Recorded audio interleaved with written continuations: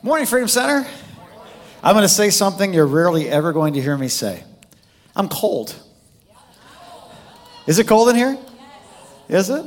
If you're cold, here's what you do, right? If you're cold, raise your hand. I'm cold, okay. Now put it on the person next to you and just scoot over. Unless that's somebody else's spouse, don't do that. Yeah. Actually, it'd be a good time to do that because today we're talking about forgiveness again and the atmosphere of mercy. How many of you guys know the backbone of the kingdom of heaven is mercy?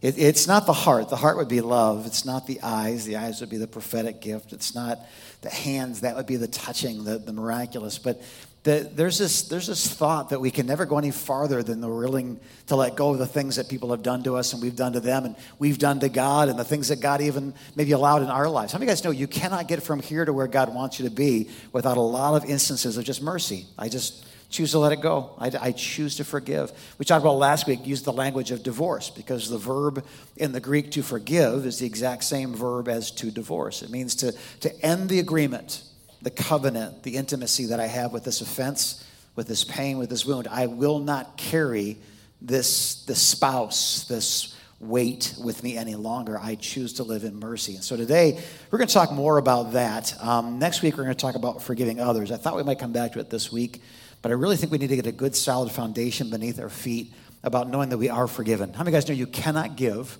what you do not have?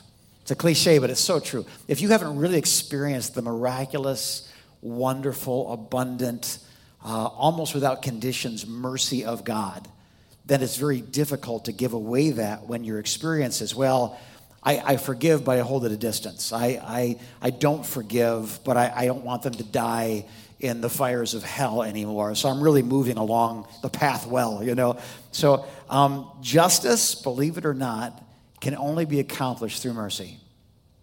And so today we're going to talk about the mercy of God, forgiving ourselves 2 weeks from today, forgiving each other next week. So we're going to spend a month in forgiveness. I know the name of the series is I Belong to Jesus. You say, why don't we call it mercy or forgiveness? It's like, because I don't forgive because I'm commanded to. I forgive because I will never be more like my King than when I extend mercy to someone who doesn't deserve it. Someone who maybe didn't even ask for forgiveness. Someone who maybe isn't aware that they hurt me. Maybe someone who's fully aware that they hurt me, did it on purpose and are giggling about it right now. You know what I mean? I will never be more like Jesus than when I am crucified and I extend mercy to those who did it to me. How many of you guys want to grow up to be like Jesus? You just don't want to be crucified. But that's how you get there. Resurrection comes after crucifixion. So let's start with a very important question. You might have seen this question in our past teachings. I probably haven't asked it in 2 years, but I think it's foundational to an understanding we have today. Just being brutally honest. Everybody here, brutally honest. Nobody hiding anything that's between you and God. No one will know the answer to this question like you will. But on a scale of 1 to 10, just being honest. Nothing to hide behind. No reason to hide at all. You're safe here. Being brutally honest. Rate your relationship on a scale of 1 to 10 with God right now. You got it? You got your number? How many's got your number? How many of you guys already know the answer to the question because you heard me teach on it before? Just one? Well, that's really rewarding for me. Thanks, Mary, for being the one person. No, really the number you arrived at is not really germane to our conversation. It's how you arrived at that number.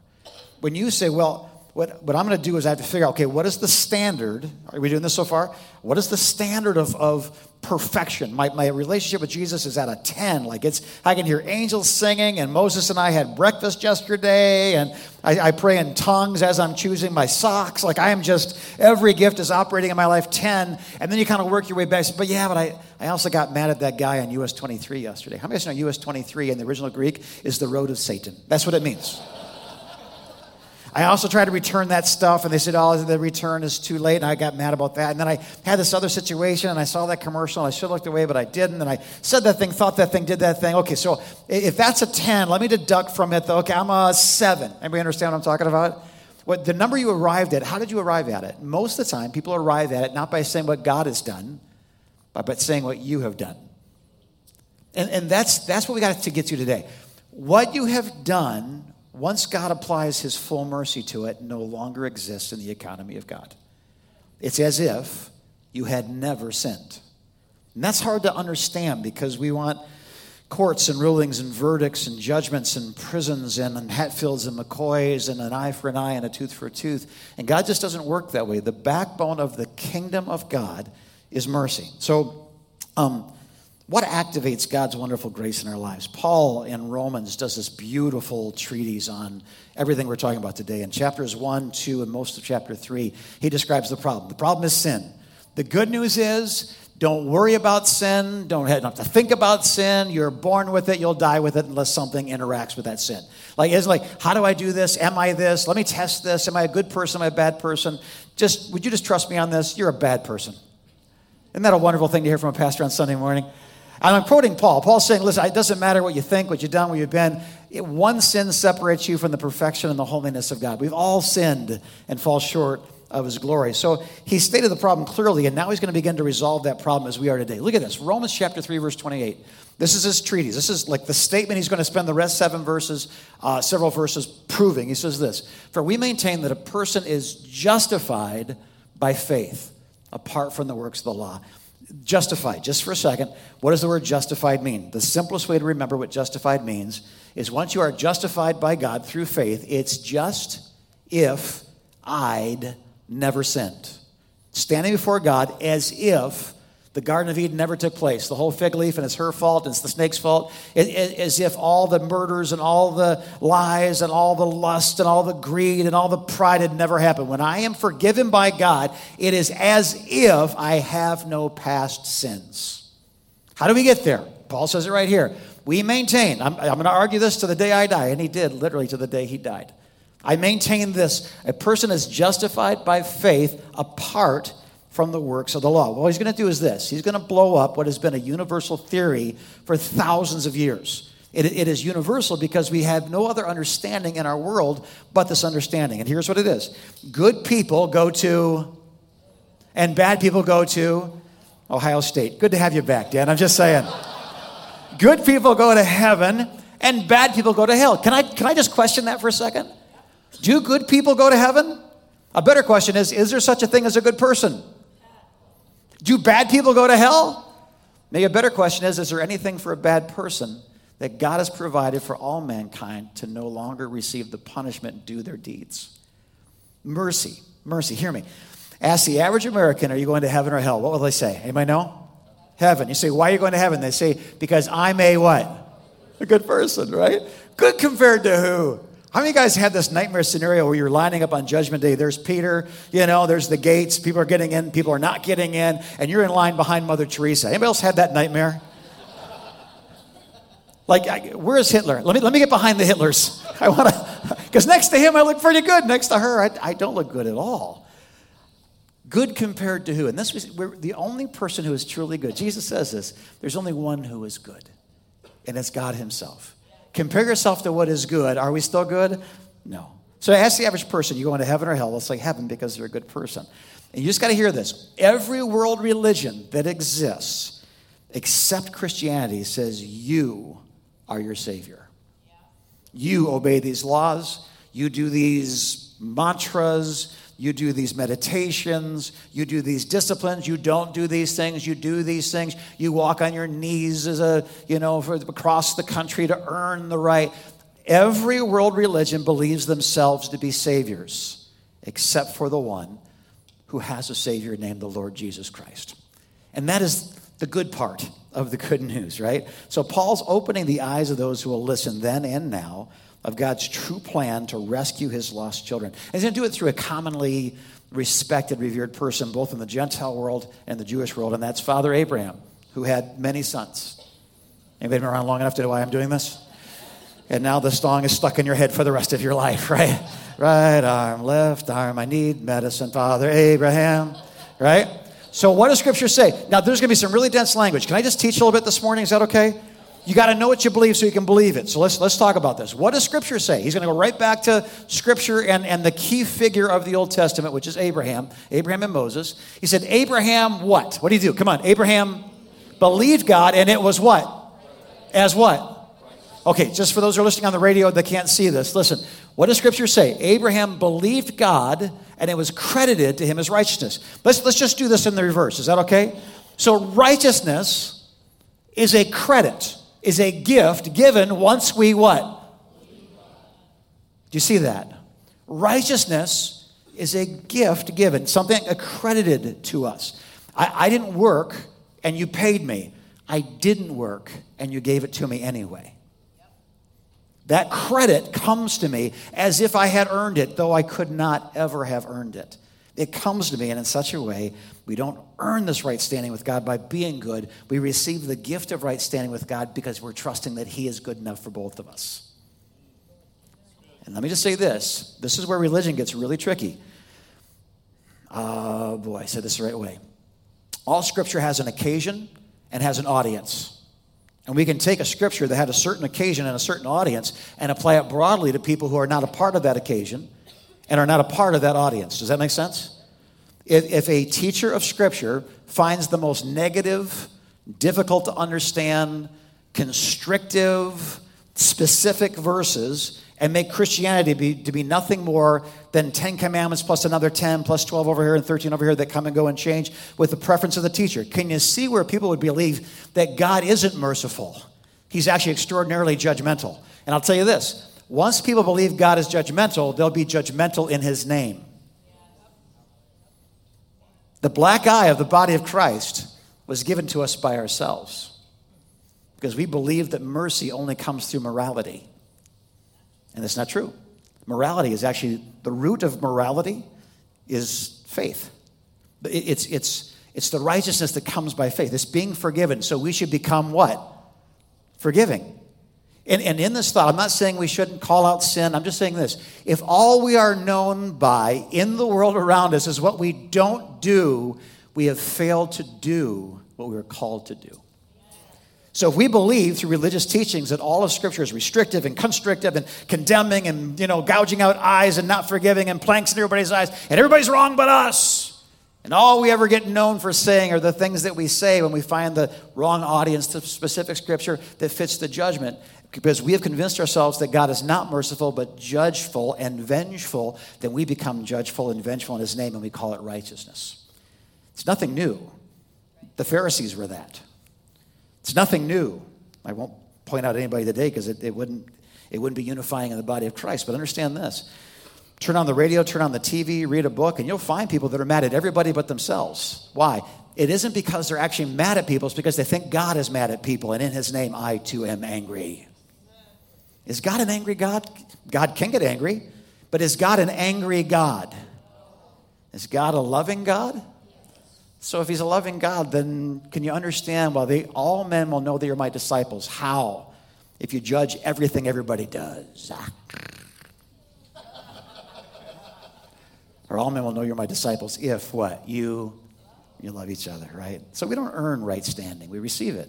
And that gift creates a generosity, trusting that he is good. So he continues. Romans chapter 4, verse 5 says this. Now, to the one who works, wages aren't credited as a gift, but as an obligation. I work for 8 hours. You pay me $10 an hour. You owe me how much money? 8 times 10 is? So here's $80. You're like, oh, thank you. What a wonderful gift. It's not a gift. If you don't pay me that, you're a thief. If you do pay me that, well, I worked and I traded my time for your money and everybody's happy. Now, to the one who works, wages they're not credited as a gift, but as an obligation. However, this is a beautiful verse. Please hear this. To the one who does not work, and I'm going to add something to this. However, to the one who does not work, but trusts the work that God has done and the way he justifies the ungodly, their faith, their trust, their belief is credited as a gift. And you are now righteous. In the eyes of God, innocent. In the eyes of God, righteous. It's amazing grace. Somebody should write a song about it. It's an amazing grace, right? Now, just in case Paul's readers are like, well, yes. But there's a context to that, and maybe it was just for Abraham, or maybe his faith and the fruit of his faith is different than the amount of faith that I have and the fruit of the amount of faith that I have. So I don't know that this really applies to anybody besides Abraham. He goes, well, let's talk about that. The words it was credited to him were written not for him alone, but also for who? For us. There's about 1,800 years between Abraham and Paul, and there's about, 20-some centuries between Paul and us. But isn't it funny that universally through Scripture, this is the truth of Scripture? It was true before even the covenant of circumcision. It was true before the law. It was true before there were 12 tribes of a nation called Israel. It was true before anybody knew what a Jew was. Those who trust God, God says, well, if you're going to trust me, then trust me to be everything that you need me to be in a relationship. Trust me to be merciful. Trust me to be abundant. Trust me to be kind. Trust me to be just. Trust me to be right. So when they believe God, all that, how do I say this the right way? How many of you guys know that there are atmospheres that attract things? Does this make sense? If I'm afraid, I can find anything else to kind of make that fear real. Does that make sense? My attitude of my default setting of being afraid actually attracts scary things to my soul. If I'm angry, I will always find things to make me more angry. And if I can't, that's why somebody created social media and the news. So if you're at peace and you don't like it, there are ways to get rid of peace very quickly in our world today, right? If I'm angry, I can always find more things, more evidence of injustice if I'm mad about injustice, more evidence of scandal, more evidence of conspiracy, more evidence of whatever it is that justifies the narrative so I can continue to be angry. If I create the atmosphere of anger, it will attract things that make me angry. True? Is it conversely true that if I create the atmosphere of mercy, mercy will find a way to find me? Is it conversely true that if I'm generous, somehow that generosity creates an environment where through the generosity I decrease, but somehow that decrease becomes increase? Is that true? That if I operate in faith, God will always send me things to believe. And if I operate in fear, the devil will always send me things to be afraid of. So the atmosphere of this, he's saying this, those who trust God create an atmosphere where God is attracted to them with his righteousness. The words that was credited to him were not for him alone, but also for us, to whom God will credit righteousness. For us who do what? Come on, who believe in him, who raised Jesus our Lord from the dead. He was delivered over to death for our sins. His death paid the price of the consequence of our actions, which should have been our death. Instead of our death, it's his death. But he didn't stop there. And was raised to life for our justification. So not only are our sins forgiven, it's just if I'd never sinned. This is the theme of the entire Bible, guys. And we see it in Genesis, we see it in Revelation, we see it in every book in between. Just a few verses here to kind of make sure you understand what I'm saying. Jesus taught this, just as Moses lifted up the snake in the wilderness. And if you don't know what that story is, that's a weird statement, but trust me, it's a good one. Look it up. Just as Moses lifted up the snake in the wilderness, so the Son of Man must be lifted up. Why? That everyone who, come on, say it, everyone who believes may have eternal life in him. Look at this next one. You might have heard it. It's a good one on a lot of bumper stickers.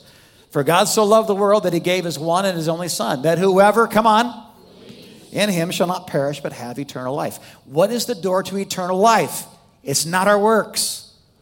It's not our righteousness. It's not what we do and don't do. It's not who we do it with and who we don't do it with. By the way, I'm not saying that everything is okay. There are clearly prohibitions in Scripture, but not because God is a prude, but because God is prudent. He knows what's best for his kids, just like in many ways you know what's best for your kids. So when your 14-year-old daughter brings home her 21-year-old boyfriend named Snake, you want to lift up the snake in the wilderness too, don't you? And make him believe. What I'm saying is this, you want what's best for your kids, do you not? Your Heavenly Father wants what's best for his kids, and not everything is best. But understand this, even when we transgress, even when we cross the line, we trespass into what God clearly told us not to, there's a merciful God on both sides of that line, and what we have done is never going to be more powerful than what he has done for us. And trusting that, believing that, walking in that. I can't tell you the number of people I run into, their biggest problem is they're forgiven, and yet they behave like they were never forgiven. They're right with God, but in their mind, there's still this condemnation. This is why Paul says in Romans chapter 8, same book we've been studying, goes that, therefore now, there is no what? Anybody know? Condemnation for those who are in Christ Jesus. Those acts that should have brought judgment that condemned you, that doesn't fit anymore. The final punishment of your sins has been paid for in full by Jesus on the cross. This is why on the cross he says the phrase "ta telestai." We translate it is finished. But it doesn't just mean, I mean, those are the proper words, but culturally there's something else. It would be more akin to paid in full. And if the devil ever comes back and says, oh, no, most people's sins are paid for, but Dave Cromer, I don't know about that guy, man. Have you paid enough to redeem even Dave Cromer? Well, how many of you guys know what higher price could be paid? Not just life for a life, not a sinner for a sinner, not me jumping on a grenade or you breaking through the ice to save me, but the perfect Lamb of God, the Son of God, sinless in every way, defeating everything that's defeated us. Now he jumps on a grenade? Now he jumps on a cross? Who could ever come to God and say, you didn't pay enough for mankind when he gave himself for us? So hear me. Look at this next one, John chapter 6. What must we do? They're saying, Jesus, give us a sign. We want to be right with God. What do we do? And what must we do to do the works that God requires? And Jesus answered, here it is. You ready? The work of God is this. Don't smoke. Don't chew. Don't listen to rock and roll. Don't root for inferior football teams and have inferior mustaches. I'm just saying, Dan. Could you stand up and show away that beautiful mustache? Let me see your face. Let me just, no? Look at that bad boy. Look at that. All right. Just so you know, deacon of the church, one of the best friends I've ever had in my life, but he is starting a ministry for white trash. And that is the advertisement. No, you're forgiven. Parts of your face still look unredeemed, but you're forgiven, right? What must we do? What must we do? I want to do the right thing. I want to be forgiven. What do I do? And God goes, Jesus says this, this is what you got to do. You ready? Trust me. Just trust me. No, I want to trust me. Trust me. There's a joke on the staff that it's funny to them concerning me. And that is that I am not a control freak. I'm just a freak that needs a lot of control. We're not playing with the language. Forgiven means what? Faith in this sentence means what? It means faith. Trust means what? It means trust. It means I believe not only are you better than I am, I believe you're greater than I am. And that what you paid for me is more than adequate. Paul sums it all up with these really beautiful words. He says, therefore, since we have been justified, never sinned, through this faith, through this trust, through this belief, we have what? Everybody say it with me. We have peace. Take a good deep breath. Just take it in. And then say the word peace. Peace. We have peace with God through our Lord Jesus Christ. I did a study on that word peace this last week because I think it's an important word for us to understand. How do I know if my heart and his heart are in alignment? How do I know if, not just that he's forgiven me, but I've forgiven me. Not just that he's dealt with my sins, but I've acknowledged and allowed him to deal with my sins. How do I know? And this is the acid test. If there's peace between you and God, something has happened. And if there isn't peace between you and God, maybe God hasn't done what he wants to do, or maybe you've not acknowledged or allowed him to do what he's promised to do. Going to church is a wonderful thing. Reading the Bible, studying scriptures, praying, wonderful stuff. Understand this. There's only one thing that will bring you peace, and that is having every last sin dealt with by the only one who knows how. Trusting him to be better than you are at this. And just literally putting your life, your eternal life, in his hands and saying, into your hands, I commit my spirit, my soul, my body. The word peace means this. It's the Greek word arene. And it's the tranquil state. Piano guy, join me if you would, please.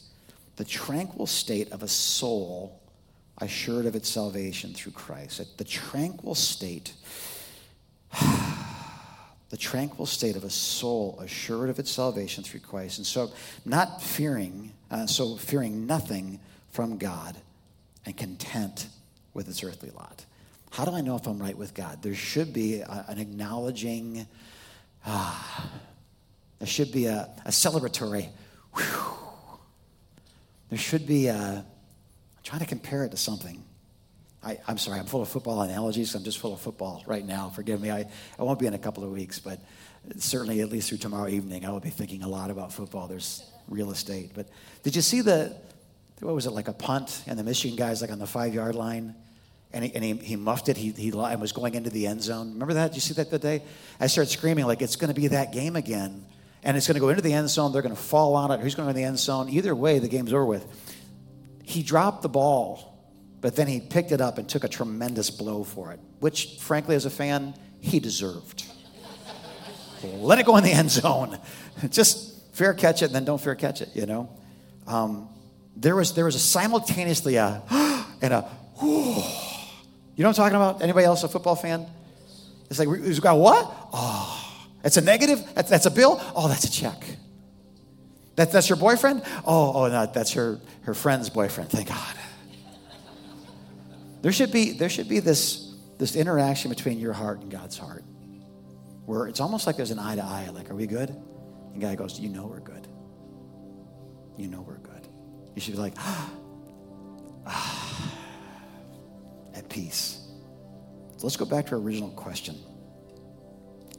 On a scale of 1 to 10, being brutally honest, rate your relationship with Christ right now. There's only one of two answers. Did you know that?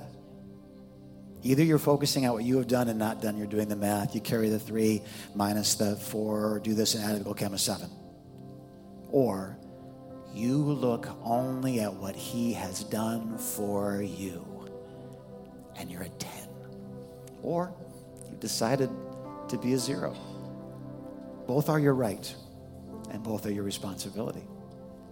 As for me and my house, we will serve the Lord. Because in my efforts to be good, I usually, the better I get, I mean, guys, the better you get, the more you realize how wrong you've been. You know, the better my behavior gets, the more I realize how bad my behavior's been. The better my attitude, my mind, my words get, the more, the worse I treat my friends. You know, the more. What I'm saying is this, like, please hear my heart. There is an exhaustion to self-righteousness, and there's a relief that comes with a gifted righteousness.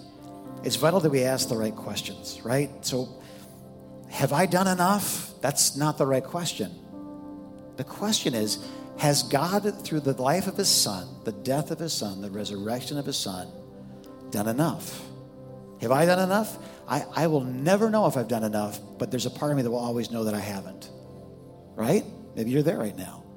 Has God done enough? Well, it's very easy for me to conclude that he has. And he's done so much more than I'll ever be able to do. Why wouldn't I substitute my works for his? Why wouldn't I substitute my righteousness for his? My good deeds, Paul says, are like dirty rags, filthy rags. Not to be gross, but he was trying to think of the most unclean thing he could think of. And filthy rags are actually what they called menstrual cloths. During a woman's monthly flow, there would be a cloth that absorbed the blood, and it was unclean, could not be touched, could not be, it's just a biological nightmare. He said, my righteousness, he's a Pharisee, of Pharisees. My righteousness, all that I did, he said, what's the most unclean thing I can think of? And that's what he came up with. That's his righteousness, far beyond our righteous acts will ever be. But when we receive the righteousness of Christ, we are the righteousness of Christ. I love this. Second question. Do I trust myself? I got this, God. You know, you're going to heaven or hell. Jesus, hold my beer. I got this.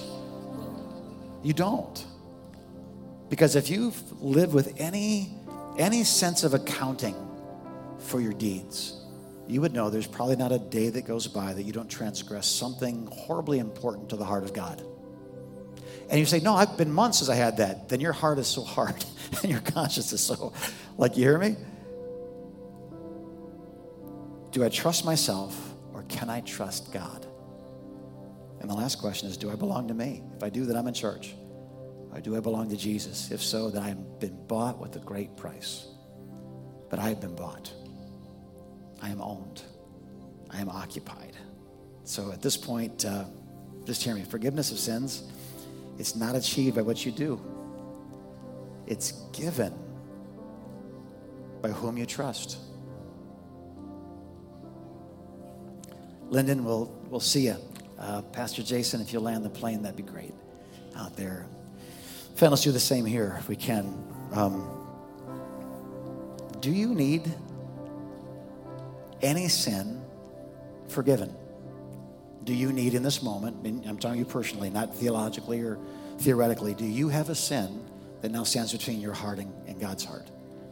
Or there's a litany of them, a list of them, years, decades of them.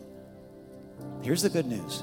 What Jesus did was he died once, the Bible says, for all. Not just once for all people, but once for all sins. This beautiful transaction of I trust you to save me, and him saying, then that's the only way I can. That beautiful atmosphere where you say, I trust you, and he goes, then I trust you. I love you. I love you. I love you. I love you. This beautiful atmosphere, we open the door. How many of you guys know if I open the door to my home, I just leave it open and it's cold outside and it's warm inside, it will attract certain things. I will never fear waking up the next day and discovering my family room is full of fish because it's the wrong atmosphere for fish. But if I leave it open, how many of you guys know it will not be long before the neighbor's dog, chipmunks, skunks, squirrels, raccoons. How many ever seen what happens to a shed when it's abandoned for a year or two? Everybody moves in. Same thing's true with your heart. Hear me. When you open the door to Jesus, you create an atmosphere for Jesus. And Jesus attracts things that are not skunks and not chipmunks and not squirrels and not raccoons. That the atmosphere of your heart, that open door creates an invitation. The enemy never works without permission. Did you know that? We have to make room for him. And God never acts without permission. We have to make room for him. So you have a door, you have a house. Who is the door open to right now? Whatever the answer to that question is, you're attracting it as we speak. You ever seen a hurt person get more and more and more and more hurt? Why? Because the door is open, an atmosphere is created. Unforgiveness creates more unforgiveness. Bitterness creates more reasons to be bitter and more bitter people around you. But when God's mercy comes in, you should expect peace with God, and you'll almost die trying to keep peace with man because you receive it. You know what it is. You walk in it. So right now in your heart, are there areas of your heart that just don't belong to Jesus yet? That I would suggest to you, and I, as a pastor, saying suggest means I can't command you, but I wish I could. But it has to be your choice. What is your decision? What will you do with that stands between you and the Lord? Will you hold it for the rest of your life? Will you find some other religious practices to somehow work off the debt that you somehow owe God? Or will you receive the grace? I've shown you 15 verses today that say you cannot do anything other than trust. And there is nothing else that is needed other than trust. Would you close your eyes all over this room? Father, I pray for those of us that are here today that it's time. It's not time to turn to practices and repetitious things. It's time for us to come to the one who knows what we've done and has already compensated, has already done what needs to be done, has already paid in full the price of every sin we'll ever commit. So God, we just need this today. I pray that those who have heard this message and are not standing in the right place with you today, whatever the date is today, that this would be the day. They're born physically on one day. They're born as if it were all over again on another date. Let this date be the date they point back to and say, that's the day.